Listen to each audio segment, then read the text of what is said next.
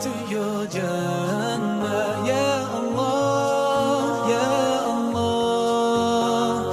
Don't let me go astray, cause I need you by my side. I wish to be close to you throughout my life. Ya Allah, oh Allah, be with me all the way. Assalamu alaikum everyone, and welcome back to another Mindful Muslim podcast where we discuss psychology, mental health, spirituality and Islam. I'm Zahra from Inspirited Minds, and today I have with me Brother Abu Tahir, the Islamic advisor for Inspirited Minds, and our sister Selina, a co-founder. Welcome to the podcast, guys. Assalamu alaikum. Assalamu alaikum wa rahmatullah. As paracetamol is often the answer to all kinds of pain, Ruqyah appears to be the answer to mental pain. Today we will be discussing what Ruqyah actually is, what it entails and what it's used for, and why it is deemed as the ultimate answer for mental health issues. So I guess what needs to be asked first is, what are the different types of Ruqyah and how are they administered? Brother Abu Tahir? Well, if you were to look at the kind of the essence of Ruqyah, it could be divided into two groups. We have Ruqyah Shar'i and we have Ruqyah Shirkiyah. And if I was to elaborate, then Ruqyah Shar'iyya is basically that which conforms with the Quran and the Sunnah and the method that the Prophet ﷺ had administered towards us. And according to Ibn Hajar rahmatullahi alayhi, he says that there's a consensus about when Ruqyah can be used, and he says that there are three conditions that need to be met. And number one is that it must be with the speech of Allah, i.e. the Quran, His names and His attributes, or anything associating to Allah. Number two, that it must be either in the Arabic language or any language in which that translation or that certain verse is known to. And thirdly, to have that belief that Ruqyah in itself has no benefit, but the benefits are from Allah. And once that is met, then there's an agreement that Ruqyah can be performed. Whereas Ruqyah Shirkiyah is obviously the opposite and the contradiction to the conditions of the Ruqyah Shar'i. And it's like we all know, it's associating partners with Allah. And in honesty, this kind of, well, if you were to even call it Ruqyah, it would lead a person to his destruction in his life and in the next. And this kind of method only causes more calamities and sickness to the person it's been done upon. When you talk about Ruqyah Shari'ah, do you mean like Shirkiyah? Do you mean that like it's when they take like amulets and stuff like that and use it as like a form of, you know, putting their faith in that? Or do you mean that there's an actual procedure that people do wrong? Well, it's both actually, because you do have a lot of statements or hadiths from the Sahabas being narrated from the Prophet that amulets and certain kind of talismans are not permissible in Islam. And also there's the other method where people invoke worshipping the devil as well as believing in other things other than Allah and seeking refuge in them. So there is a bit of both, and like you said, there's not actually a sole way. Sister Selina? So I guess we just mentioned that, you know, there's two types, of course, the correct and the incorrect. I just want to elaborate a little on the correct because, you know, for the viewers that are watching and wondering, you know, by what methodology they should go by or what to do. I think the bottom line is that, you know, Ruqyah has its place, and it's something that is attainable and permissible to do. But even within the correct method, there's two types, which I think is important to mention. So there's Ruqyah through external aid, and then there's Ruqyah where you can aid yourself. And I think the bottom line is that, you know, Ruqyah, it can be used as a means to, you know, to help one in their situation, but self-Ruqyah is something that can't be ignored. It's a form of protection because prevention is better than cure. And when the issue is that it is too late to prevent, The aim is to become self-sufficient enough to pick yourself up at all costs, especially for patients dealing with their situation on a long-term basis. I don't know if you want me to elaborate more on that. No, that's fantastic. Jazakallah khair. Barakallah. What would you guys say is the difference between sihr and actual possession? The difference between sihr and actual possession is that sihr entails a vast number of methods and effects, and jinn possession is only a part of those methods that are used to perform sihr. And one thing which is common is that a lot of people believe that if someone is possessed, that means that someone has done black magic on them, or it's sihr, but it's not. That's not always the case. Jinn possession and black magic are not the same. Yeah, people do use jinns to perform black magic, but not every possession is a case of sihr. And there is no hard and fast rule as to why or how jinns possess humans. And the cases may differ from one another. But to mention a few, it could be that it could start from the jinn being a bad jinn, wanting to wrongfully harm humans for no purpose at all, just as we have foolish humans that do the same. It could be that, and it has happened in some cases, that the jinn falls for a human and desires him or her, so they tend to possess them. And it could be sometimes that the person actually does distract or disturb the jinn, and as a consequence the jinn wants to get its revenge by dealing with them accordingly. And then we have the common one, which is witchcraft and sorcery, which a lot of people use jinns to manipulate them and inflicting harm on people, especially as we have that in our Asian community. And Moroccan as well. Yeah. Oh, so I was just going to say that so just to follow off from the point that Brother Abu Tahir made, is that to simplify things, sihr is black magic, but it can also come with possession. But it can also be done without it. For example, sihr of marriage is usually sent with jinns to disrupt a couple's relationship, whereas then there are some other types of sihr which which don't have to be carried out through jinn work. But I think the most important thing to learn about, as opposed to these sort of getting into these nitty-gritties, is how to counter these issues as a patient. And it's what we just mentioned before. So, one of the means we can use is ruqyah, and self-ruqyah as well. Yeah, but it's also important to know the distinctions so that you can tell when it's mental health issues versus, possession issues or sihr issues. So that's my next question is, can there be any major distinction between mental health issues and jinn-related issues? So sometimes yes, sometimes no. When a patient is suffering from full possession, it may be quite easy to identify, especially if he or she reacts to verses from the Quran, the Adhan. Other times patients don't. So, and these are usually long-term patients who are suffering from, black magic or sihr. So, where most times it may be difficult to differentiate, it's important to have a very balanced approach between both means that Allah subhanahu wa ta'ala has provided for us. It's really a case by case matter. I personally don't think that we can tell every individual to go in through this means first and then the other, or even both at the same time.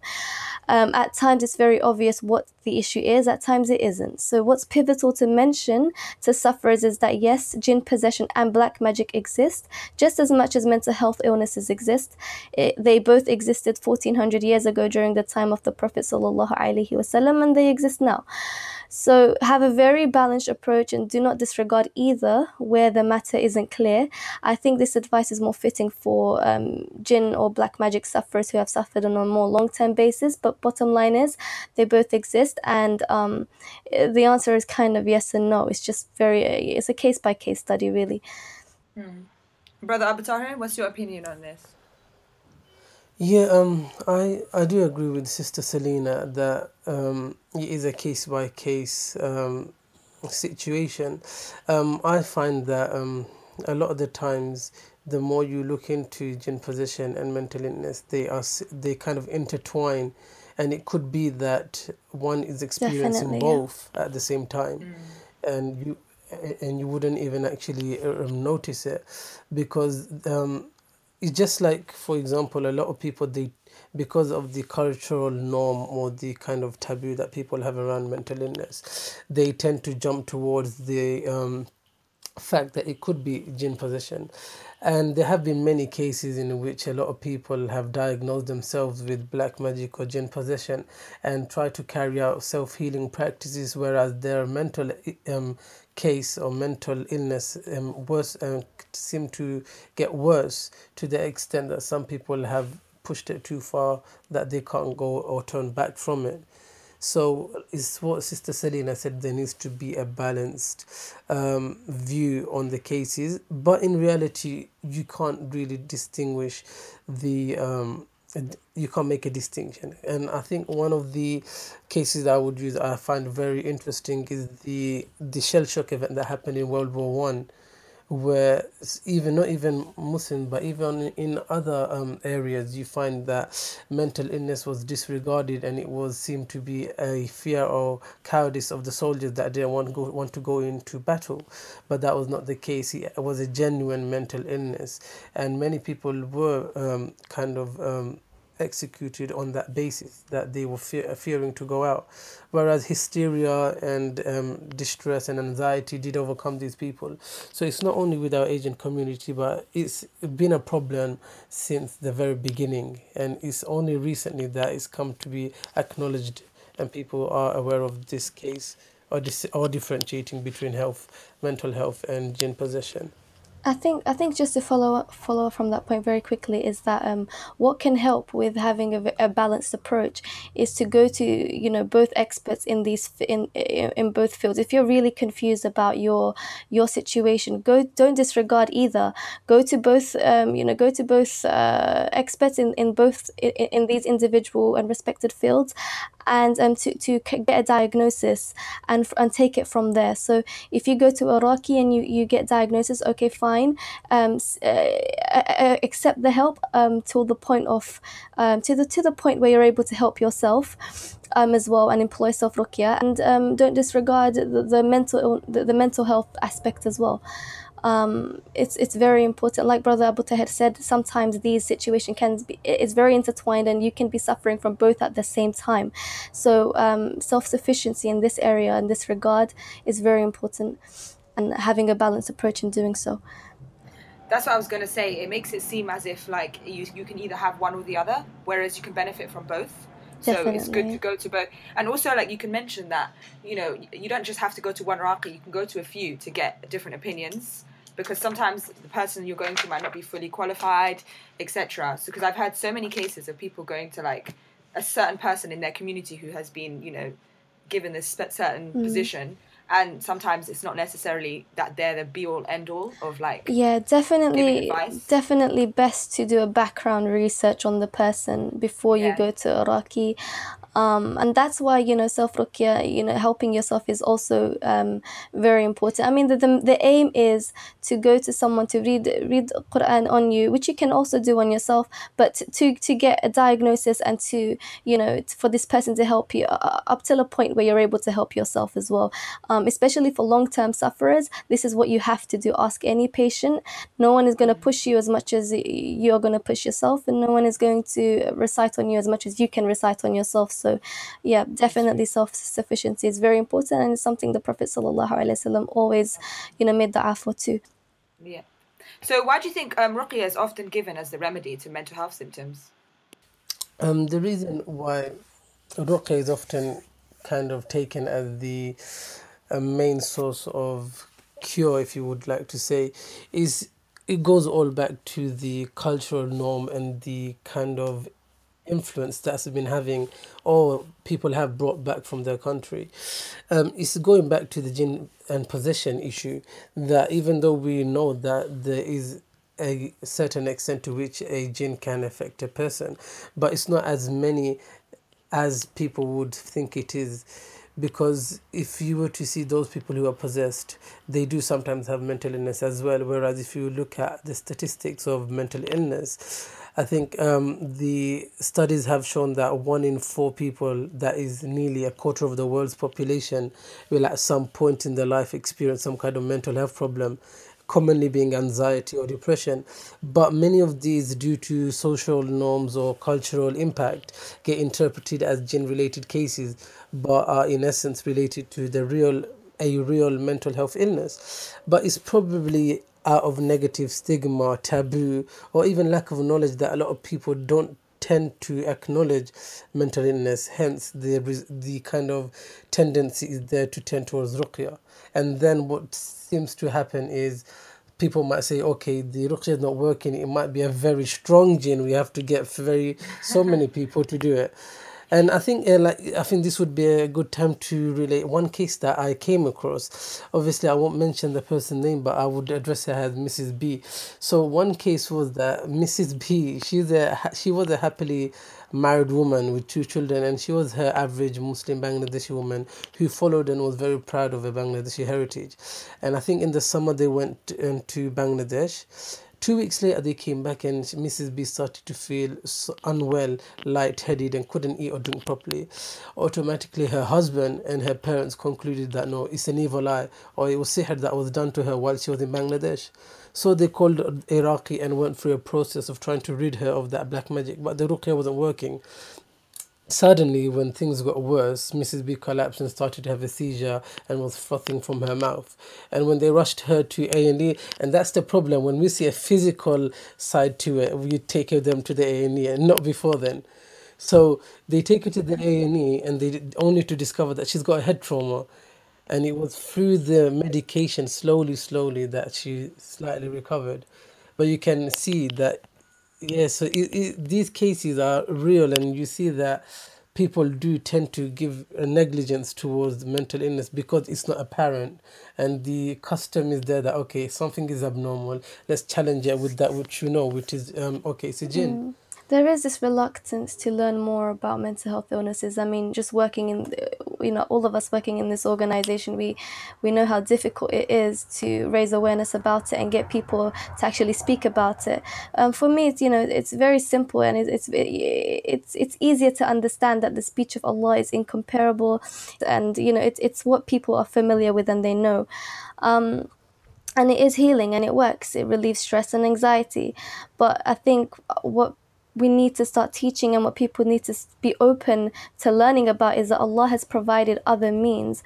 And just as He's provided means from deen, He's also provided means from dunya, which we can take. And by this I mean, just the whole approach to mental health illnesses, going to the doctors, getting a diagnosis, taking medication if necessary, and so on and so forth. So what do you guys think is the ideal approach to these matters? Personally, I'd say it's probably quite holistic. What do you guys think? Would you agree? Definitely. I think I definitely agree it's a holistic. Again, there has to be a balanced approach, but first and foremost, we have to disengage ourselves from all cultural approaches and seek knowledge, understand what the correct methods towards ruqyah is, if this is the means that you're taking, so we're able to differentiate between what's haram, what's shirk, and so this is easily identifiable to us. And it's pivotal, as we know, because what's impermissible can make your situation much, much more worse. If you are employing ruqyah, then employ self-ruqyah. Definitely, this cannot be dismissed. And as we mentioned, one of the qualities that the Prophet ﷺ used to make dua for is self-sufficiency. Asking for help is fine and necessary, and there's nothing un-Islamic about it. But again, nobody is going to encourage you in your path towards healing as much as you are. So, if the topic of ruqyah itself is so huge, and then the topic of mental health is so huge, and this can't be dismissed also. So, I think what breaks the barriers down when it comes to mental health illnesses is that you have to keep talking about it. You have to keep educating people about it, and you have to also with speech comes action, and you have to go and do the right thing. Abu Tahir? Well, it's like what you guys have been saying. It's the fact that because jinn possession or black magic and mental illness have very similar symptoms, this is the very reason why there shouldn't be a need to choose between medical treatment and ruqyah. Rather, they should come together. So mental health professionals should be aware of the cultural and religious beliefs adopted by their patients, and realize that there is a need for them to collaborate with imams or scholars in order to produce like you said, a more holistic mental health care, which incorporates biological, psychological, and spiritual factors. And whilst mental health professionals can teach imams to recognize mental illness, Islamic religious scholars can in turn educate health professionals about the importance of religious factors in a kind of psychiatric disorder. Because at the end of the day, both parties working together is only going to make it better than, than anything. And I think secondly, Muslim leaders have a vital role in shaping the views of the British Muslim communities, and their knowledge of mental Definitely health. agree. Yeah.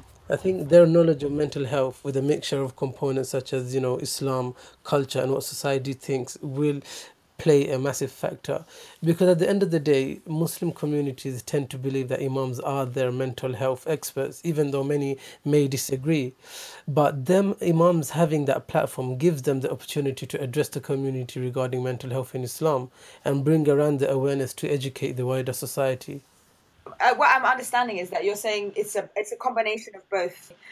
So final question, guys, how do we break down the taboos around receiving ruqyah and counselling? Bearing in mind that they're both Islamic, but why is it that counselling is frowned upon? Do you mind elaborating on the question? Sorry. So I think that both ruqyah and counselling, are remedies, as we said, that they're both, they can be combined together to give like the best treatment that a person can receive. And they're not against Islam at all. Both of them are Islamic. But why is it that we see ruqyah as Islamic and we don't see counselling as something that should be done? So again, I think it just goes back to the idea that mental health illness is a huge taboo in our community, culturally and societally as well. It's something that's completely and always brushed under the carpet, and it definitely needs to be talked about more, which is why there's stigmas attached to it as well. So I think the only way, or one of the best ways, is to educate. There's nothing like education. It breaks down barriers. It raises confidence to do the right thing.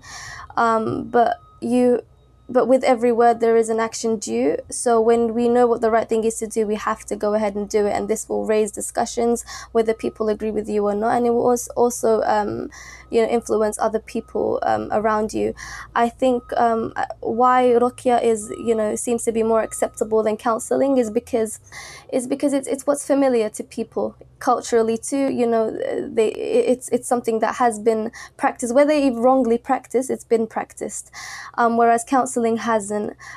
People they lack knowledge Islamically. There have been cases where the Prophet ﷺ spoke to I personally, I know one case where the Prophet ﷺ, and maybe Abu Tahir can elaborate on this, but there was a mentally ill woman who came up to him, and he dealt with the matter very kindly, and he spoke to her until she was done.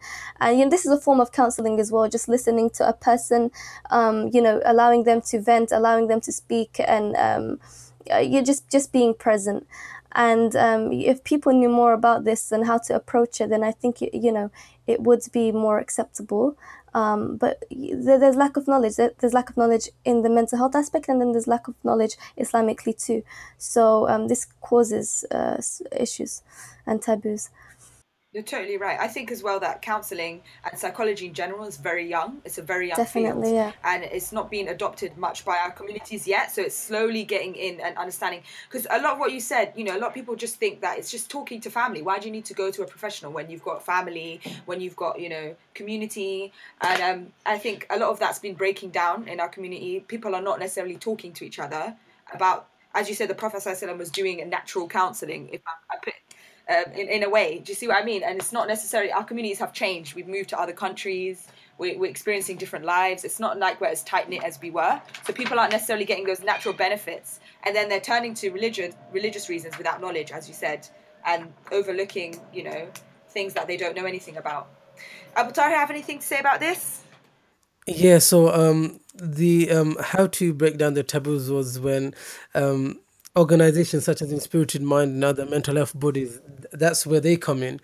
The fact that Inspirited Mind is targeting the taboo area that a lot of Asians have with regards to mental health is great, and then you have other mental health bodies which are focusing on another aspect of the community.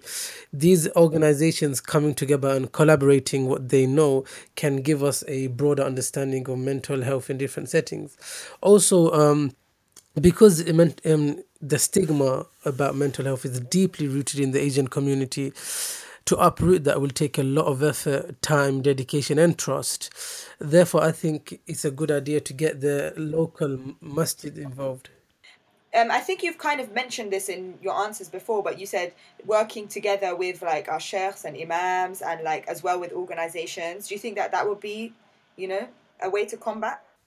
I think having the local masjid, because people, whether the masjid is culturally run or not, people tend to go for a safe haven when it comes to the masjid. And so if we were to get the masjid involved and have the programs there, because the environment itself has an impact. So if the masjid can be used as kind of a base where workshops about what do you call it, mental health and the comparison, or just to make an awareness that there is something called mental health or depression or anxiety out there.